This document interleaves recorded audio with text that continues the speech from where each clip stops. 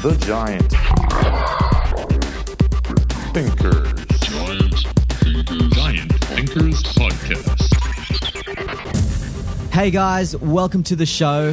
I'm Ram Castillo, and in this podcast, I'm bringing to you top experts from various industries worldwide to learn from their success and to help us become better designers, creatives, and giant thinkers. Hey Giants, Ram here. This is episode number 84. As you know, I explore the decision making of the world's best. People who have been exposed and have had proven experience at a world-class level. Previous guests include Kelly Slater, to Shark Tank investors, to gold medalist Olympians, to musicians, designers, creatives, founders, and leaders from all over, including Nike, Deloitte, Visa, Squarespace, WordPress, Creative Live, VaynerMedia, and even the White House. Now, today's guest is an Australian comedian, writer, TV and movie actor, and Dancing with the Stars Australia 2020 winner, winning the Mirrorball Trophy and $50,000 for her charity, the Safe Steps Family Violence and Support Centre. She's in fact the first comedian I've ever interviewed on the show and has brought so much joy and laughter to millions of households. Here's a little snapshot of her success. She's won the Best Supporting Actress at the AACTA Awards, which is the Australian Academy of Cinema and Television Arts, for her role as Dolly Faraday in the acclaimed ABC One drama, The Beautiful Lie. She's also starred in the award-winning TV series Laid, Logie Award-winning drama Offspring, and in all 5 seasons of Working Dog's show Utopia, which she's won another AACTA award for Best Performance in a Television Comedy in 2015. Now, comedy audiences would also know her from her appearances on Spicks and Specs, The Project, and is a regular on the hilarious show Have You Been Paying Attention? One of my favorites. Internationally, she's been a guest on Nevermind the Buzzcocks, Chelsea Lately, and The Rob Brydon Show. In 2016, she also co-wrote and starred in the smash hit comedy Rosehaven with Luke McGregor, for which she won the 2017 award for Best Performance in a Television Comedy. Has been nominated twice for Most Popular Actress at the Logies, as well as 2 nominations for her writing at the Augies, the Australian Writers Guild. Season 5 of Rosehaven, by the way, is out now. Definitely give it a watch. It is brilliant. Now, some of the topics we spoke about in this episode include how she grew up, including her big break. We spoke about her creative writing process, how she manages the different hats on and off the stage, and very candidly and vulnerably shares some of her experiences with anxiety, depression, and all things mental health and wellness from her vantage point. So if you're someone that's interested in unpacking the journey of a high-performing, multifaceted, creative professional in a way that might help you forge your own creative identity and want to listen to something that's just both funny and real, then this episode is for you. Now, a quick note from me, if we are not connected yet on Instagram, that's where I'm most active. I invite you to follow me on there. My handle is The Giant Thinker. I share daily posts and stories on helping decision makers, business owners, and leaders get unstuck through human-centered design methodologies, creative strategies, and personal experiences.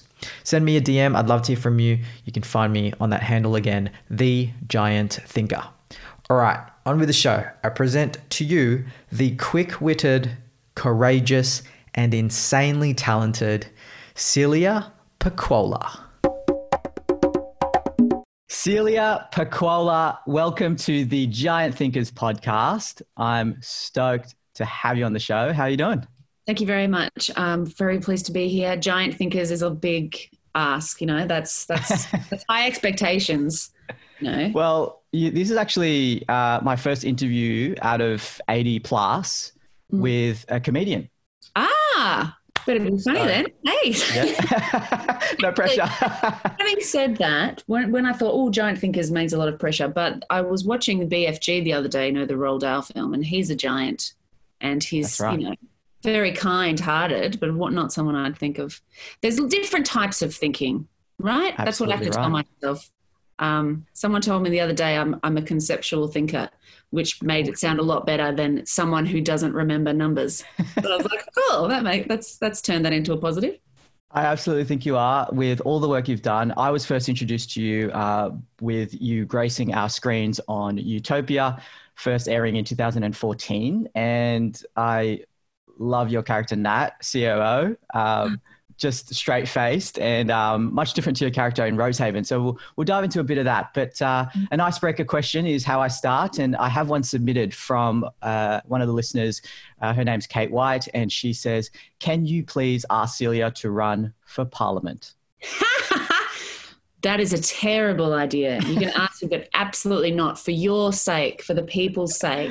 Would I ask Nat Russell, the character that I play in Rosehaven, to run for Parliament? Yes, she should. She is very, very smart and hardworking and kind. And I have to believe that there are people like her in those worlds, in politics. People like Sarah Hanson-Young, who I've met, and I'm like, thank goodness that I believe that there are people in there. But I'm not one of those people. I am very much closer to my character in Emma, which is silliness and fun.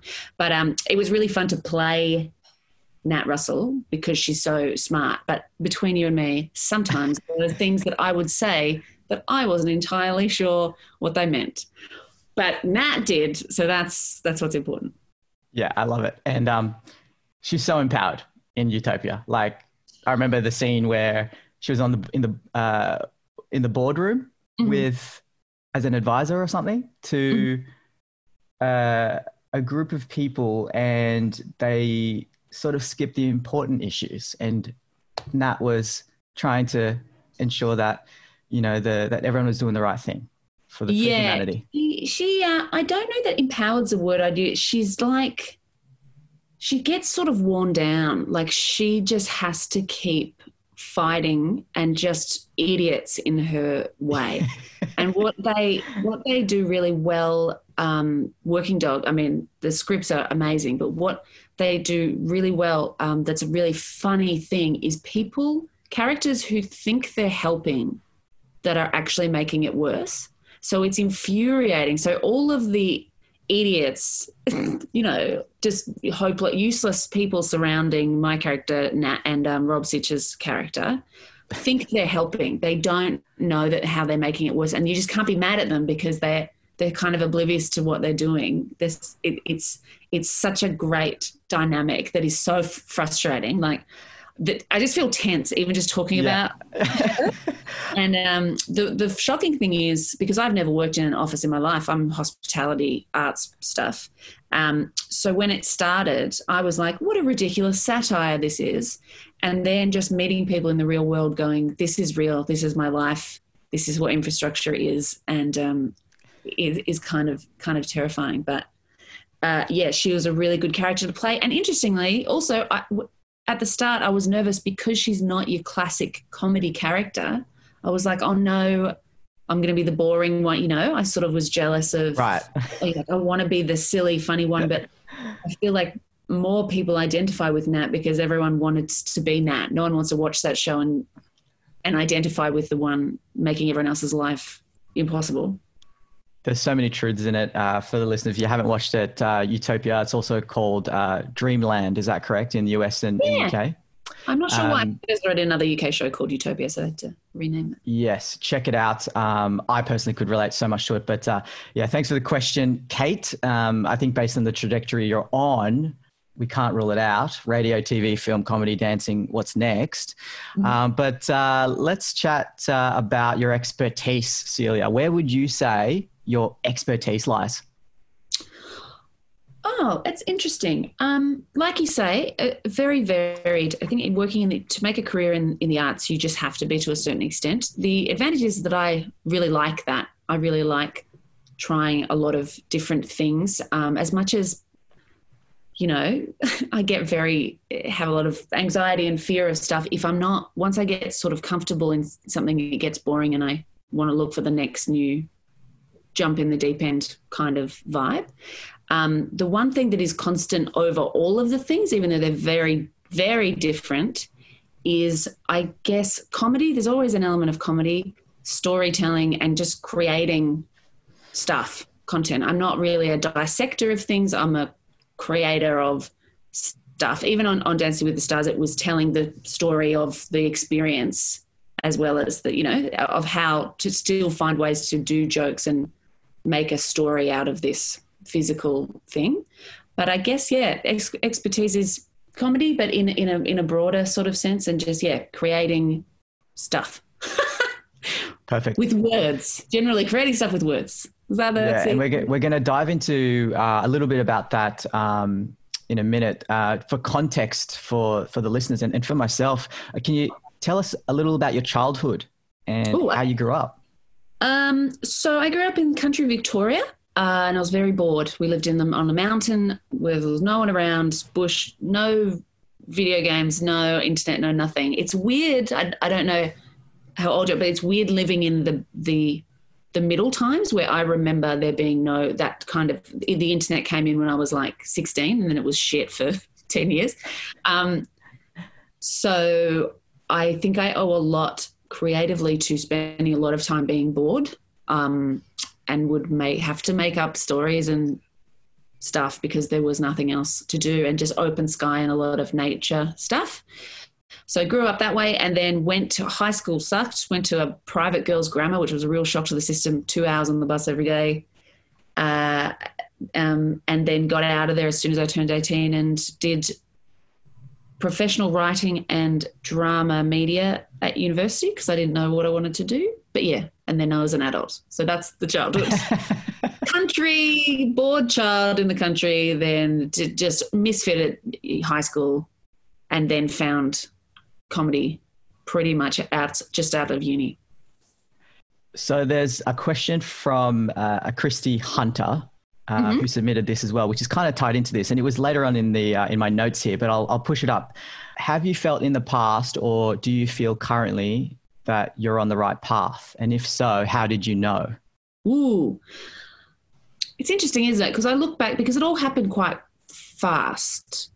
When I started stand-up, like I was in the Raw finals straight away. My first show won a thing, and I not wasted, but, and a lot of people say this, looking back now, I wish I'd had more fun. I spent a lot of time going, I don't deserve this. It's too soon. It's going to stop. It's going to end. It might as well. It's going to end tomorrow. So, but the more time that went on, I guess the more comfortable, I still don't know if it'll end tomorrow but the more it goes on, the more logically I can't deny that I'm a bit good at it because it's my job. You know what I mean? The more time goes on, the fact that I've been rehired and I've worked again, the more work that I do just means that I'm doing something right. For me, I know there's no track because I've got no plan to get anywhere in particular. I just always want to be doing work that I find interesting and challenging at the time. You know, if something comes to me and I go, I've done something like that, boring, it's got to be exciting to me now. Like Dancing with the Stars, that came up and I'm like, right, well, this is when this has come up and doing that. Last year I did a play. I'd never done a play before. It had always sort of been on my list somewhere. And when it came up, I went, right, let's do that. So I feel like I'm going in the right direction when I'm doing stuff that's a bit scary and engaging and pushes me a bit further. That's a bit scary, a bit hard, but it feels rewarding. Yeah, the space for learning, right? To be honest, there's some stuff I've done that I'm like, that was absolute shit. I'm never going to do that again. Honestly, play, there's stuff I loved about it, but I'm not doing that again in a very long time. It was really, really hard. Glad I did it, but that doesn't, yeah. It's some things you'll find, oh, okay, happy I tried it, but also maybe that's not an area I want to spend any more time. I love it. I love the thought behind the decision making there, because I think when Christy and others are thinking, Far out. You've done so much. Check out Celia's Wikipedia page. Oh yeah, I've been busy. I've got no kids. I've got no friends, but well, you just panic. Like I really have probably said yes to too much stuff. This is why the whole lockdown has been really hard, because I'm not someone who values downtime, and that's something I need to learn, because I'm so used to, you work make hay while the sun shines. You don't know when it's going to stop. So I'm usually in a state of panic if I don't have the next 2 jobs lined up. But the weird thing is as well with the decision-making with projects, because in this job, it's a lot of one-offs. It's a lot of stuff that's a job for a week or a job for a night, whatever, is you don't know which one might be a disaster, because that's the risk as well, is it is a real thing that you might do something terrible that sticks to you for the rest of your career. It's unlikely that any one job will stop you from having a career, but you just got to push through that fear as well. I'd rather, I've turned down some things that have come out that were really good. I was like, dang it, maybe I should have done that one. And then there's other ones where I have come out and I've gone, I really dodged a bullet with that project.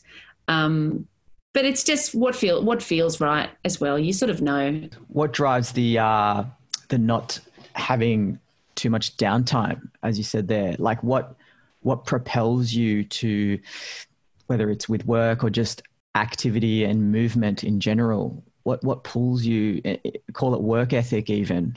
How did you find that?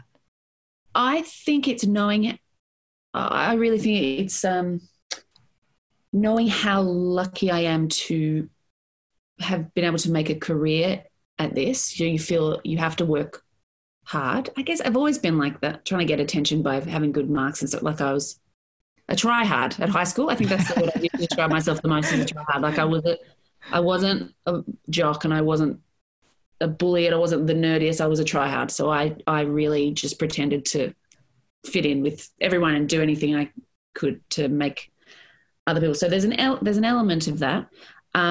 Also, and this is not great, don't take this as advice, but I take a lot of my self-worth from my achievements and my stuff. I go, if people like this thing that I did, then they like me because I made this cool stuff. So I better keep doing that cool thing.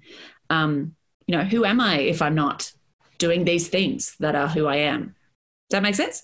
Absolutely. So I am aware that that's not particularly healthy. So it's been good to really try and lean into this downtime, because some really good creative stuff, sometimes you need to sit and have a time of taking things in, like reading and watching films and stuff to replenish up your ideas before you can do, because writing and comedy is so much output. It's just every thought you have is like, can I use it? What can I put that in? Can I put that in a scene? Can I put that as a joke or something?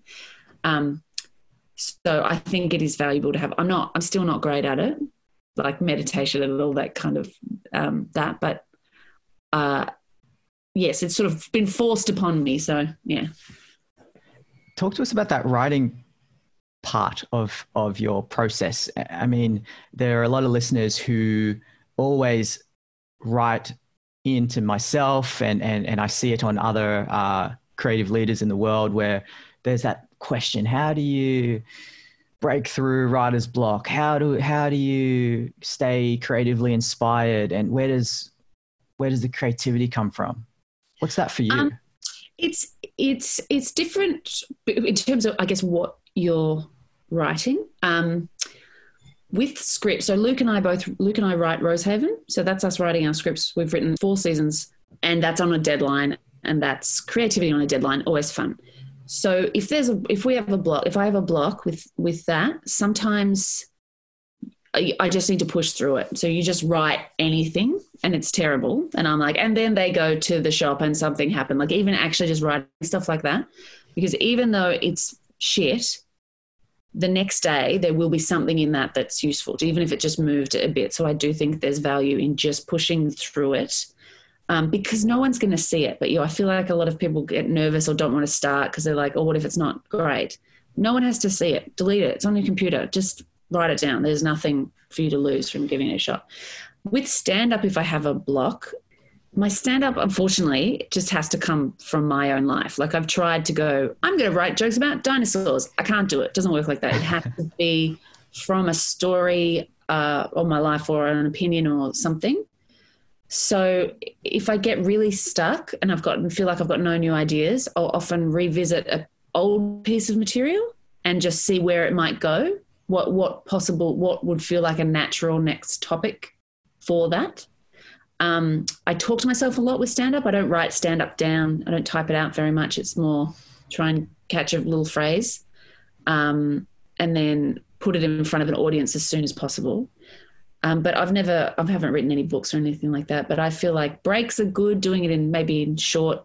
You have to do it in 20 minutes and then go do something a bit physical. You just got to keep doing it. You just have to keep turning up. I don't know that I don't have like a strict up at 9 a.m. at the desk for 8 hours kind of thing. I do it till I've had enough, but when you just to do something every day and you just have to do it, Absolutely.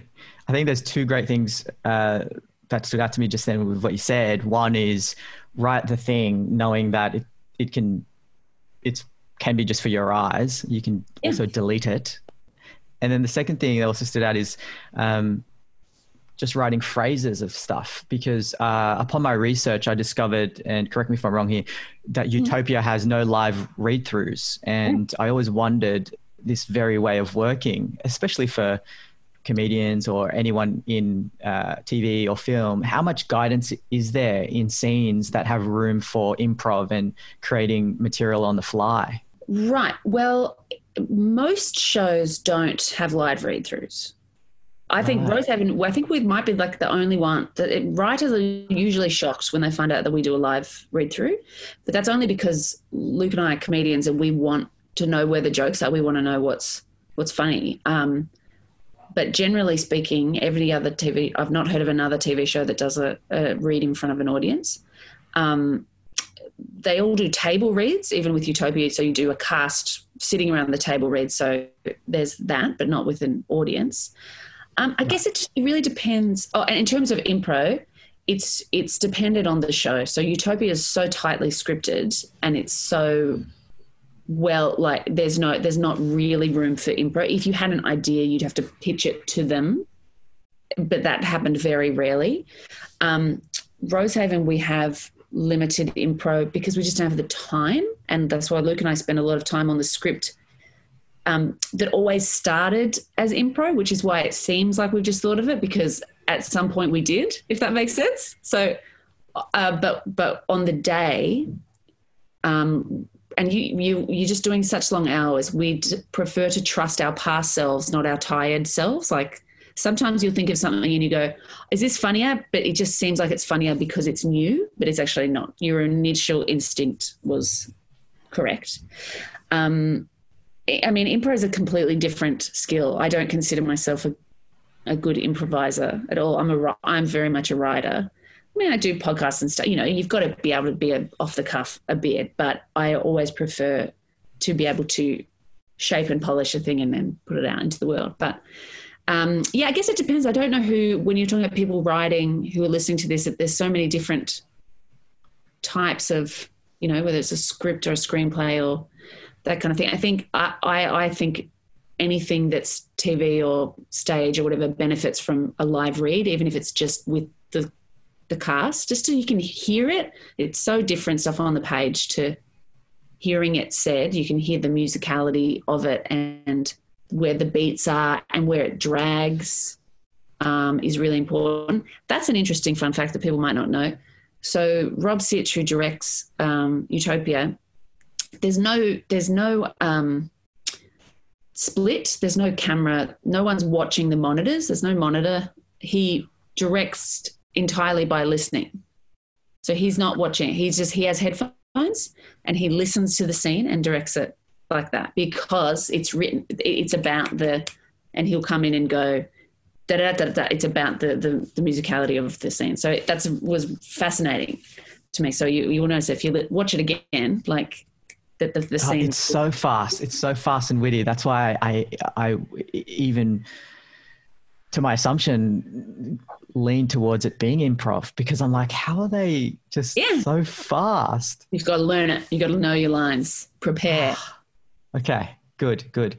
And one thing you mentioned about your past self, that's very interesting because I often find even if I don't have a notepad, I'll have my phone. So I'll have a notepad digitally capturing some thoughts.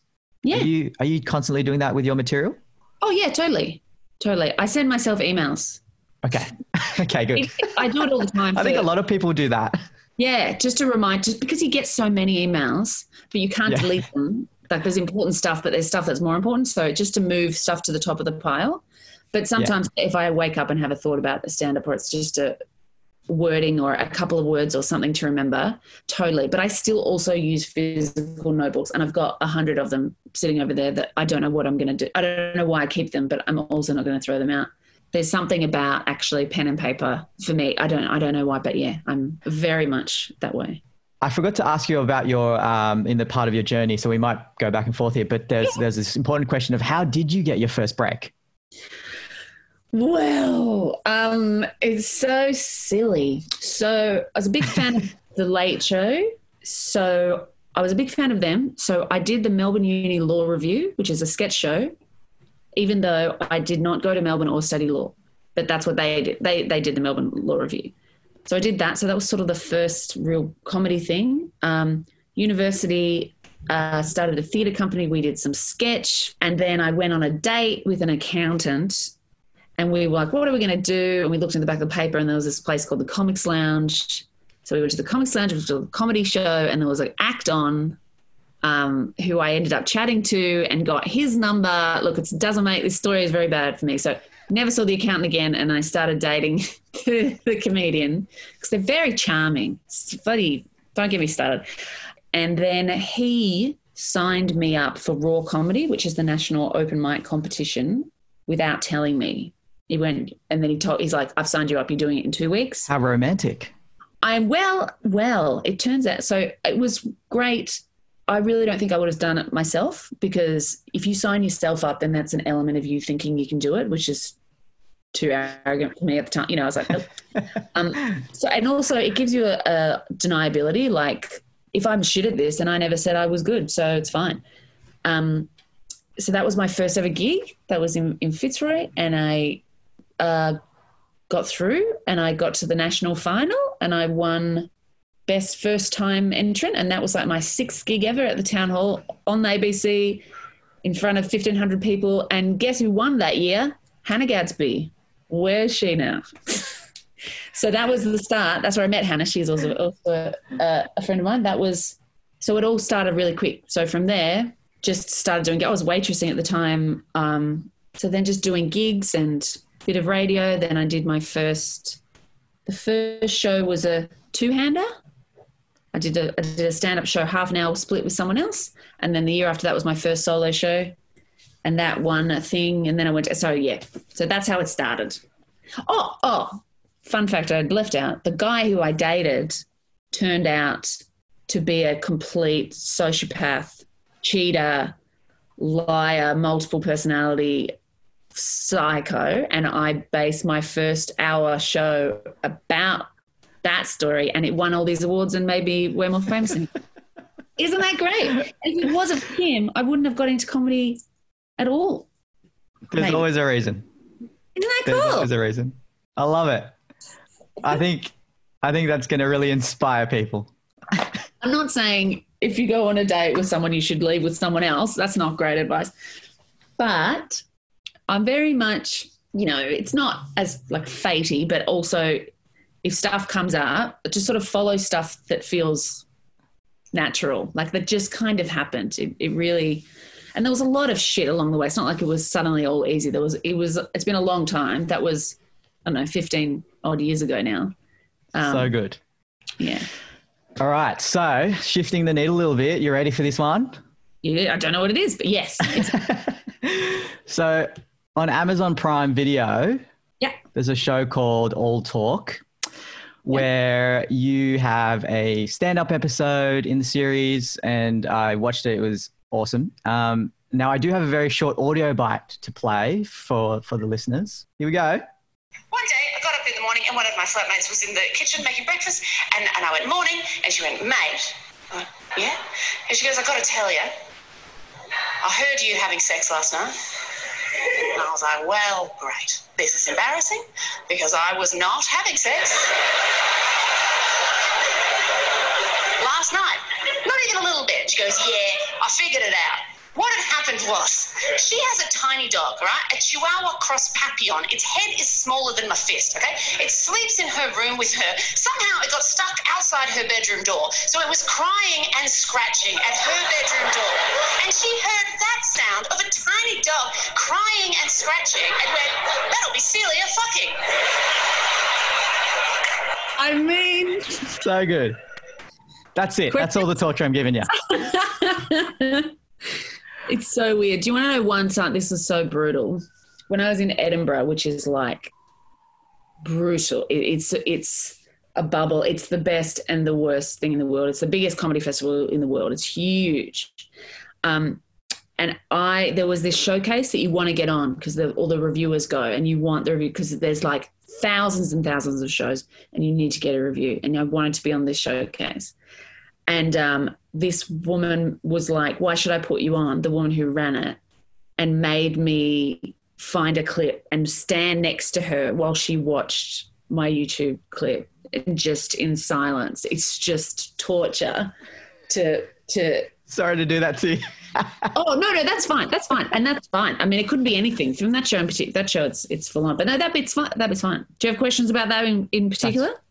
Well, the reason why, two reasons why I played that was I felt that there was a lot of light and shade and depth and rawness because although there's a clip that I've just played there, which is quite lighthearted and funny, you also go quite deep, which I very much appreciated. You were quite raw and transparent. So, you spoke about your experiences with anxiety and depression since your teenage years, and you have written articles about this, and I love that you openly share that.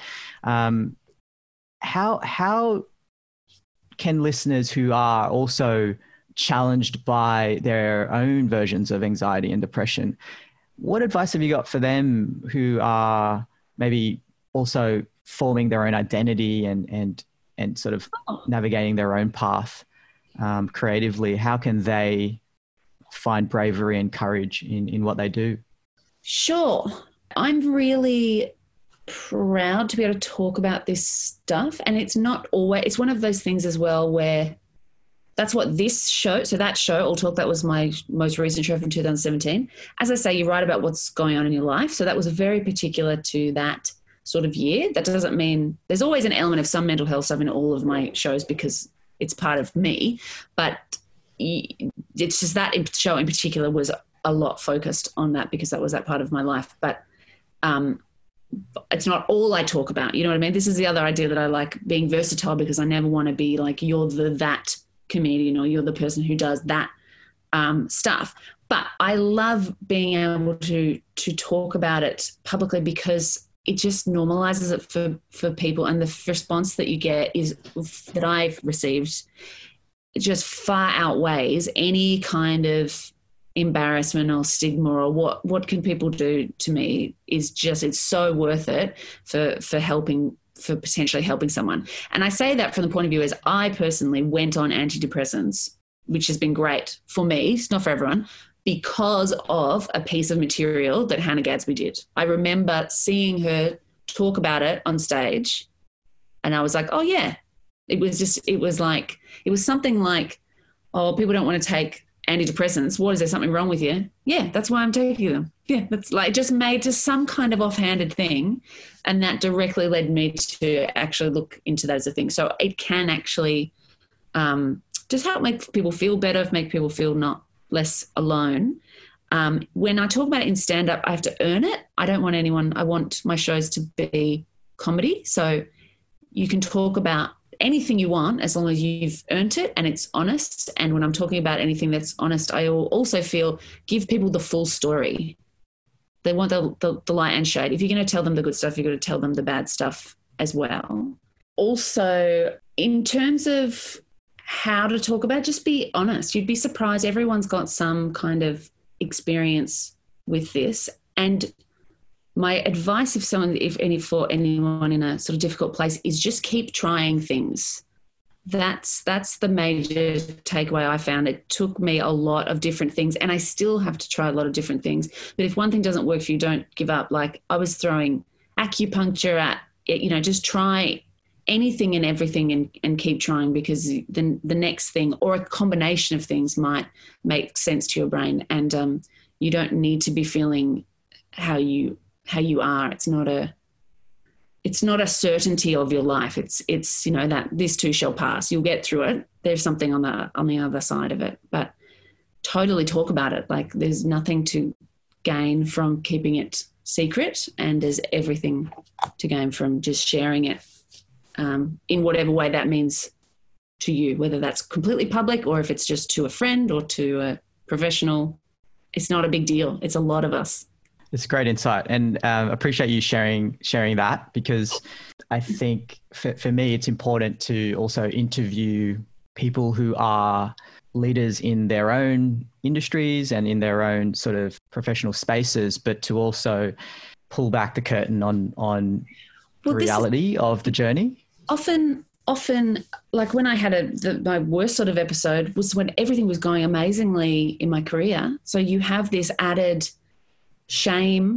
That's often why you won't say anything about it, because on paper your life's perfect. So you go, why? I've got no right to feel this way, which sort of makes you spiral even further. But it doesn't necessarily discriminate of how much money you've got in the bank or how lucky you are. You can still be lucky and depressed, But yeah, and I think a lot of times, very successful, heaps of comedians, I think it's artistic people, and this is unfounded, but I think it might not have something to do with the fact that you have to look inside all the time.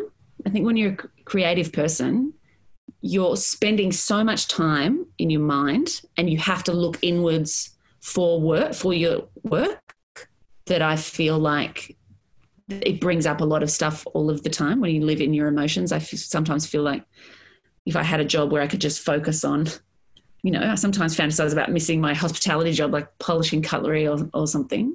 Not to say if you work in hospitality, you can't have mental health problems, but I do feel there's something about day in, day out, examining your thoughts and feelings that you can get, it can take you to some places, some difficult places emotionally. Absolutely. And you've tried a lot of things as well. So I think there's certainly so much merit in the hindsight viewpoint, which is what you're describing as well. Yeah. Right? And the point of the show, sort of at the end of the show, I realized, because is that for me, and this might be the case for other people as well, mental health is something to manage. It's never fixed. So you have to be on alert for it and that's okay. Like, it's okay that it's there. We all want to go, fixed, never going to happen again. That's fine. Like, this is a weird example, but I'm assuming there are some women listening to your podcast. Every time I will get my time of the month, it's a shock. It's a surprise to me. I'm like, what? Because when it finishes, I'm like, great, that's never happening again because I hated it. But you just got to accept that this is part of who you are, and it's with mental health, just noticing the signs and doing the things that you have to do to get on top of it before it gets to a point that is not manageable. And that's an important thing as well for leaders of business, successful people, is you're busy and you often put mental health as a low priority. You're like, I'll do it later, when you really need to make sure you make time to do things for your self-care stuff, because you're not going to get any work done if you let it get to a point where you're in a really bad way. So it's smart business to have a bath every now and then, to light a candle and chill out. It feels like you're not doing work, but in the long run, really, you're no good to anyone if you're in a very unwell place. Yeah. And with these multi-hat wearing in many ways on and off stage and TV and the times when you are alone and lighting that candle or going for a walk or at the gym or you dancing, doing splits 2020. Squeeze that in there. But how I've always wondered how comedians in particular manage that identity.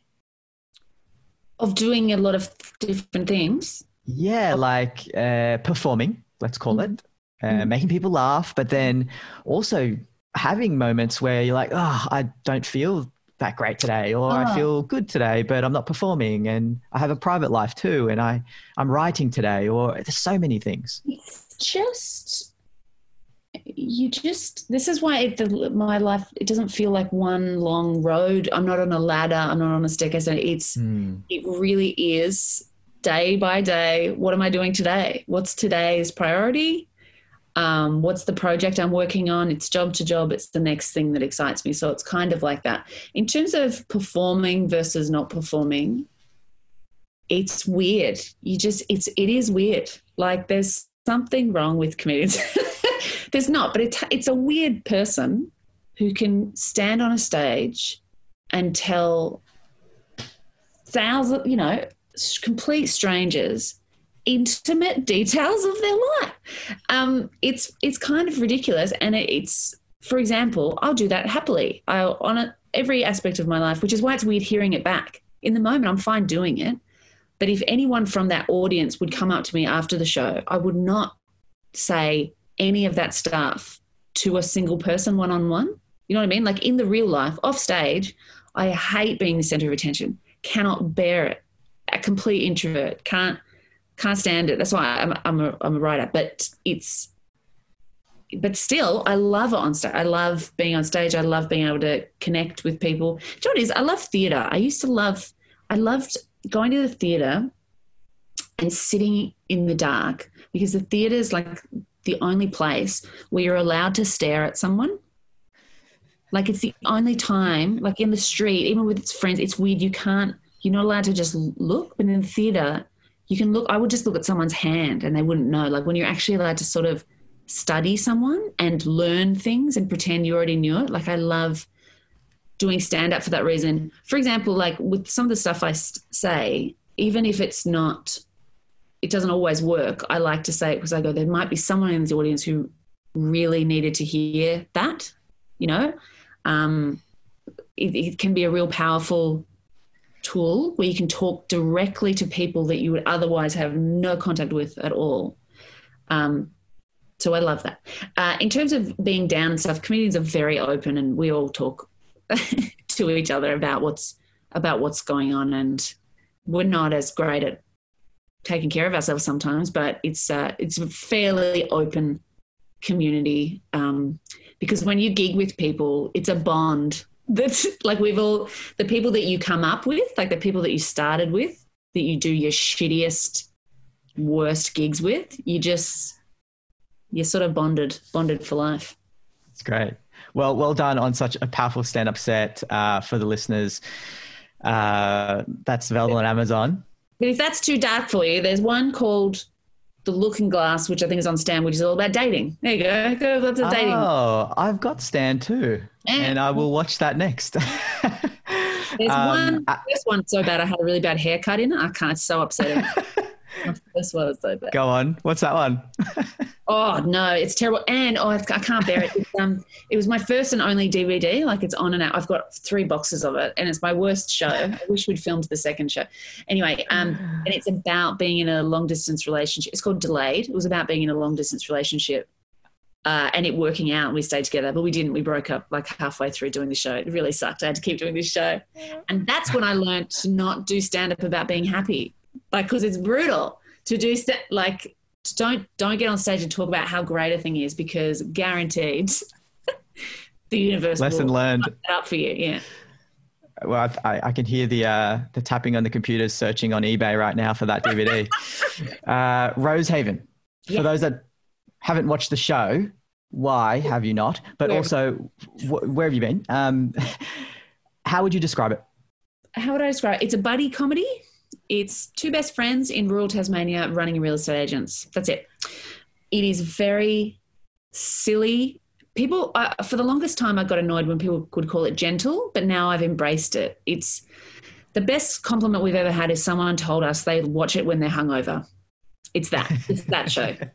It's low stakes. It's just silly. No one in Rosehaven has read a newspaper. There's no climate change. There's no Donald Trump. No, they don't talk about anything real and stressful. It's small town problems and best friends being complete just idiots.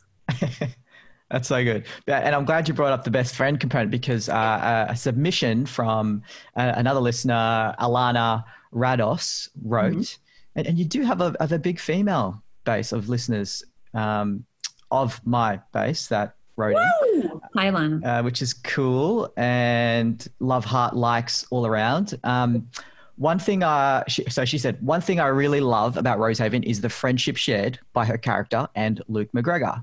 I would love to know if there's any difficulty or challenges when they face when writing a male and female friendship. Their relationship on screen seems very defined, and I can't think of another show where two people of the opposite sex are so comfortable as friends. It's really a testament to the fantastic writing of the show.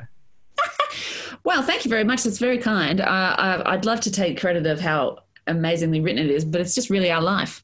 So we kind of cheated because we are actually friends. The weird thing was in the beginning, we tried to write us as a couple, and that was too hard. We couldn't do it. It was not believable. We didn't like it. We didn't like it because we just thought that was funny. The thought of the two of us as a couple is funny, but it doesn't work. It was just wrong. So we wrote us as friends because we are, and we're the same. Oh, pin the nails.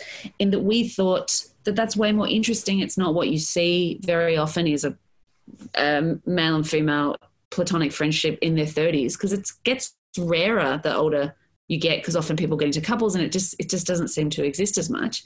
So we thought that was more interesting. And the first season, the ABC was like, we'll let you do this, but obviously they'll get together eventually, right?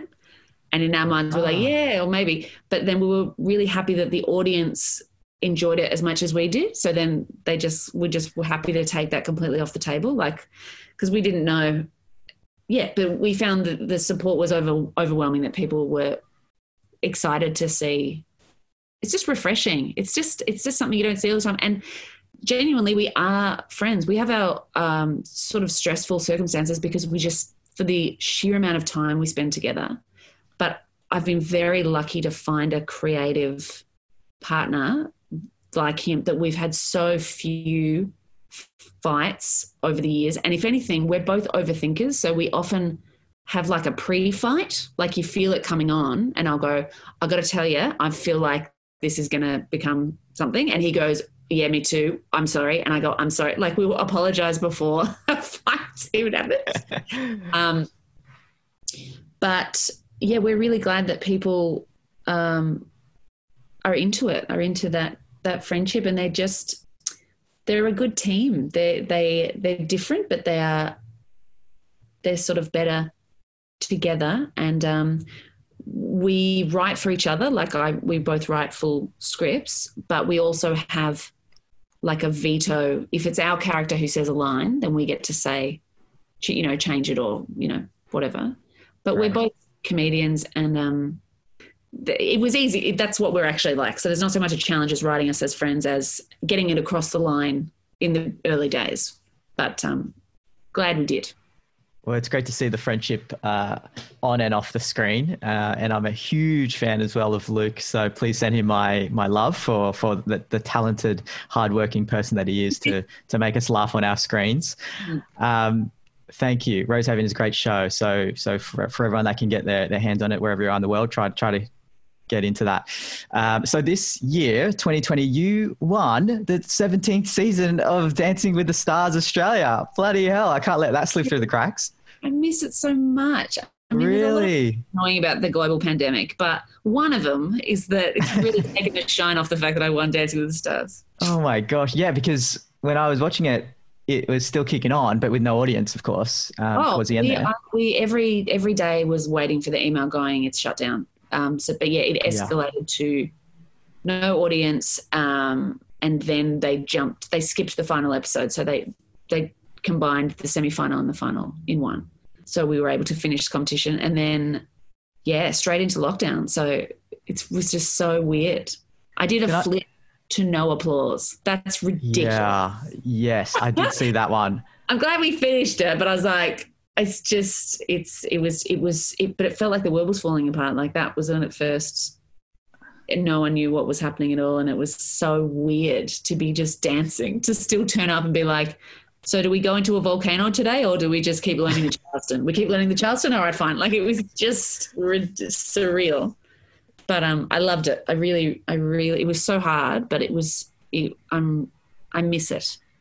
Well, I watched it like many just for you, because I don't really watch Dancing with the Stars like at all. And when I found out you were on it, I was like, good on you. And let's see how she goes. Right. Like, and you just were so open with your learning journey.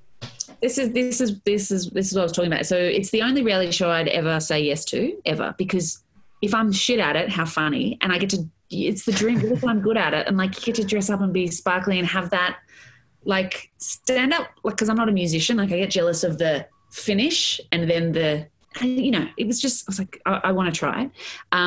And then it's that whole thing that I take into everything that I do is just being open and honest. Why wouldn't you? This is not a show about dancing. It's actually a show about if people want to spend time with you, if they've got to like you. Like my dance partner, Jared, with a Y, as in why do you spell your name so weird, Jared? He loves that joke.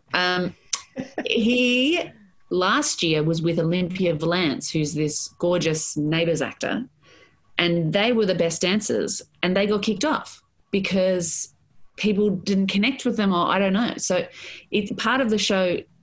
Yeah, it's not about no one wants to see just people who are really, well, sometimes it's a different show to see someone who's good at something do it well. Like Dancing with the Stars, I want to see a journey. I want to see people be really shit at this and try and get better and be open, and people are coming up for the journey. So give it to them. So I did a lot of Instagram stories and stuff. I documented heaps of it because that's the most interesting part to me, is the first sort of 5 weeks, that first from nothing, from having no relation, from a complete stranger and no fitness. That was the other thing. Everyone else in the show was already fit. Well, what? I was like, I had a full cheat couple of months beforehand. I'm like, I'm not going into this fit. I'm about to go into boot camp. Are you kidding me? I want to have somewhere to go. So I had, probably definitely the biggest physical change and stuff. So yeah, I really think in all things, well, is he selling you for I knew I was there. I'm not there as a dancer. I'm there as the personality, and you want people to connect with you. And it was great. Again, the feedback, because it happened when the pandemic was all started and people were scared. And so the messages that were like, thank you for putting on something dumb and sparkly to distract us for an hour a week, suddenly felt kind of important. It was brilliant. All those good things. And two highlights came to mind on your journey, obviously seeing the incremental change and development within yourself in all ways. But one was just your responses to the judges. Like you just didn't give him a bar of it, right? Like you definitely just stood your ground. I loved that. Yeah, I'm the comedian. You got it. Well, because I was prepared. Every judging, I was mentally prepared for them, because I've been heckled. I've had my ass yelled at. I prepared for them to have hated it, just to steel yourself to that. And then if they're not, it's better. But you've got to give it back to them. Like, I'm there as a comedian. You want to do a show. Like Ed Cavalier, who's my good friend, even better now. I'm really glad he was there. We really grew closer as friends from doing that together. He's the same. Like, we want to do jokes. We want to put on a show. We want to be good content. So he was doing jokes all the time as well. And sometimes we were more excited if the jokes worked rather than the dance. Oh my God, did you see that one I got Denya with? He's like, dude, that was so good. So thank you. I appreciate that because I was trying. The other thing that I will say that I'm really proud of is you get to choose. So I won $50,000 for my charity of choice, who are Safe Steps, who are a crisis response service in Victoria for women and children experiencing family and domestic violence. But they also manage 1-800-RESPECT, which is the national hotline. And I loved giving them exposure and working with them because they do incredible work. And a lot of people don't know they exist, particularly now. Can you imagine the horrible situation you'd be in lockdown with an abuser, or if you at risk? Like, it's just terrible. So they're still available. They work all the time. There's still people there no matter what stage of lockdown. Go on their website and there's advice on how to get help, or if there's someone you're worried about. But yeah, Safe Steps, look them up. So I was thrilled to be able to do, as well as just do some silly spins and stuff, but to give a bit of exposure to a cause I really believe in. For sure. And the Mirror Ball trophy was one thing, but to have $50,000 of the charity of your choice chosen, and Celia, you did give that generously to Safe Steps Family Violence and Support Centre. Such a great cause. So definitely get behind that. And can I just say, there was one dance that stood out, which was my jam. It's the song that just gets me up off my seat, whether it's at a party or someone's wedding reception or whatever. It's of course Crazy in Love. Oh no! And you were just like sass all over with that sparkly get up and that hairdo. Who is that? I was like, that's not Celia. What's going on? That's Beyonce. That's a professional dancer right there. That was my heart. That was the worst one for me. That was the samba where I had a bad mental health day and I was crying on the inside. It's very hard to pretend to be Beyonce. Like, it was, the whole episode was about empowerment and strength. My mum was there. The women from Safe Steps were there. I was dressed like a disco ball. Well, thank you. My favorite was the soul. I did a salsa to No Scrubs. It was a high school week and I loved it. And I got flipped upside down and I was wearing this crazy red thing and it was really fun. But yeah, the outfit for Crazy in Love was bonkers. And I did, in that dance, a death spin. Isn't that Yes. That's just part of my life now. I love it. Part of my story is if someone says, has anyone done a death spin? I will say, yes, I have. Yeah, done that. Next. Would you do it? Would you go on Dancing with the Stars? Oh gosh. No. Nah. I'm probably more of maybe I might go on Survivor or like Amazing Race or something. Oh, geez. Can you imagine how long is it going to be till we can do Amazing Race again? Yeah, exactly right. All right. So a few more questions for you, Celia. The wind down questions. A question I ask all my guests: if you could travel back in time for 30 seconds and speak to junior Celia, perhaps the youngster finishing high school, what would you tell her? Just chill out, lighten up a bit. Not that stuff, but just try and enjoy it a bit more. That's very cliche, but yeah. No, perfect. Yeah. Who has been an impactful giant thinker in your life? That person who has inspired you to think bigger and dig deeper in helping you reach your full potential? One of my first agents, Emma Race, who was felt more like a friend and a big sister. And she called me Ladybird and she just made me relax, like when I would be freaking out about gigs and stuff. And she was really, her support and belief in me was just 100%. And I just couldn't understand why, but she was a really good support and, really encouraging of trying new things. When I had no experience, like there was nothing to say that I could do these things. I was saying earlier, I can believe it more now just because I have a track record. But in the beginning, to have someone who saw something in me that I didn't see made me go, oh, I trust her. She seems smart. So maybe I'll try and believe in myself a bit more. Was that your first agent? Did you say? Yeah. Her name's Emma Race. She currently does a podcast called The Outer Sanctum about women's AFL. Fun fact. Great. Now, what's next for you, Celia, for everything you're involved in for the rest of the year and beyond? I'll probably still be in my house forever. But I'm quite lucky because I can be writing. So I'm working, Luke and I are writing Rosehaven season 5. It's not actually happening, but we're just writing it because we've got the time, and every other season we've been sort of rushed. So we're really enjoying writing it. And if it doesn't happen, we can do it as a stage, we just read it on stage. It's never a waste, right? So I'm doing that. I would hope to get back into stand-up. That's the next thing. I haven't done stand-up for ages. So as soon as that's allowed, I would like to start, because I've got all this material about Dancing with the Stars and nowhere to tell it, Well, I can't wait to hear all that. And of course, would love to continue to support you in bringing so much joy to the world. How can listeners get in touch with you online? You can find me on Instagram and Twitter. I'm very easy to find. I have a very unusual name, Celia Pacquola. That's me. If you just Google Celia and comedian, I'm the only one. So that's cool. And I read stuff. I mean, I do a lot of different things. I'm happy for people to get in touch with me. But the one thing is, if you don't like something that I do, I don't need to know that. You know what I mean? That's weird. But often people go like, it's usually, I really like this thing.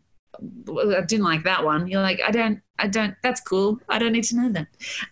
But I'm thanks for having me. I hope this is sort of what it was supposed to be and is useful, but any follow-up questions, I'm around. I have the knowledge that I have and I'm prepared to share it. I think it's great. And so often we only have access to people who are in the line of work that you are through the TV, right? And I would like to continue to bridge that gap, to talk about longer form conversations outside of just that, which you did and you delivered in spades. So thank you so much for your time. It's something that I don't take lightly. And to be honest, a bit of a dream to interview someone, a TV personality that I, in many ways, grew up with as well. I mean, although I'm only a few years younger than you, Celia. I'm only three years younger than you. Wow. But it's weird that, isn't it? Because like when you're watching stuff on TV, you just don't imagine that by the time you get there that they're still there. Like, but of course they are, because it's not. Yeah, I really appreciate it because it doesn't occur to me. I'm just like doing jobs. Honestly, sometimes it doesn't occur to me that people have seen stuff that I do. It's so odd that when I announced that I was going to interview you, I had like within 5-10 minutes a bombarding of I love her, she's my favorite, she's the best, just like comment after comment. So you are highly respected, and I think that people are going to love listening to this. So thank you again for your time. I really appreciate it. Pleasure. Well, stay in touch. Anything you need, I'm really interested. I'm around. Yeah, really good to meet you. See? Yeah. All right, I'm going to go. I'm just baffling now. I'm off. Thank you for listening, dear Giants. I am truly grateful that you've spent this time tuning into this interview with Celia Pacquola. Hopefully you had a laugh, maybe you had a cry, maybe both. Please send her a hi and hello over on her Instagram. I'm sure she'd love to hear from you. Her handle is Celia_Pacquola. That's Celia_PACQUOLA. Now, if you're enjoying these episodes, one massive way that helps keep the show going is leaving a short iTunes review. Head to giantthinkers.com/podcast review. That's giantthinkers.com/podcast review. I read and appreciate every single one, and it really does help get the show in front of more people who may need these stories and insights from our world-class guests. Now, a little teaser for our next guest. He is an Australian brand designer and branding icon, responsible for the development of many of Australia's leading identities, including Qantas, Woolworths, Virgin Australia, Rebel, Taronga Zoo, Caltex, and hundreds more. In 1982, he pioneered the concept of combining brand strategy, and product development. Subscribe to the show on your preferred podcast app, and you'll be notified as soon as that goes live. For any questions regarding the podcast or anything at all, the best way to reach me is on my Instagram. Send me a message via my handle, The Giant Thinker. Lastly, I'll leave you with a quote that I loved from Celia, who said, "We have to push through it creatively. Keep trying things. Being scared is not a good enough reason to say no."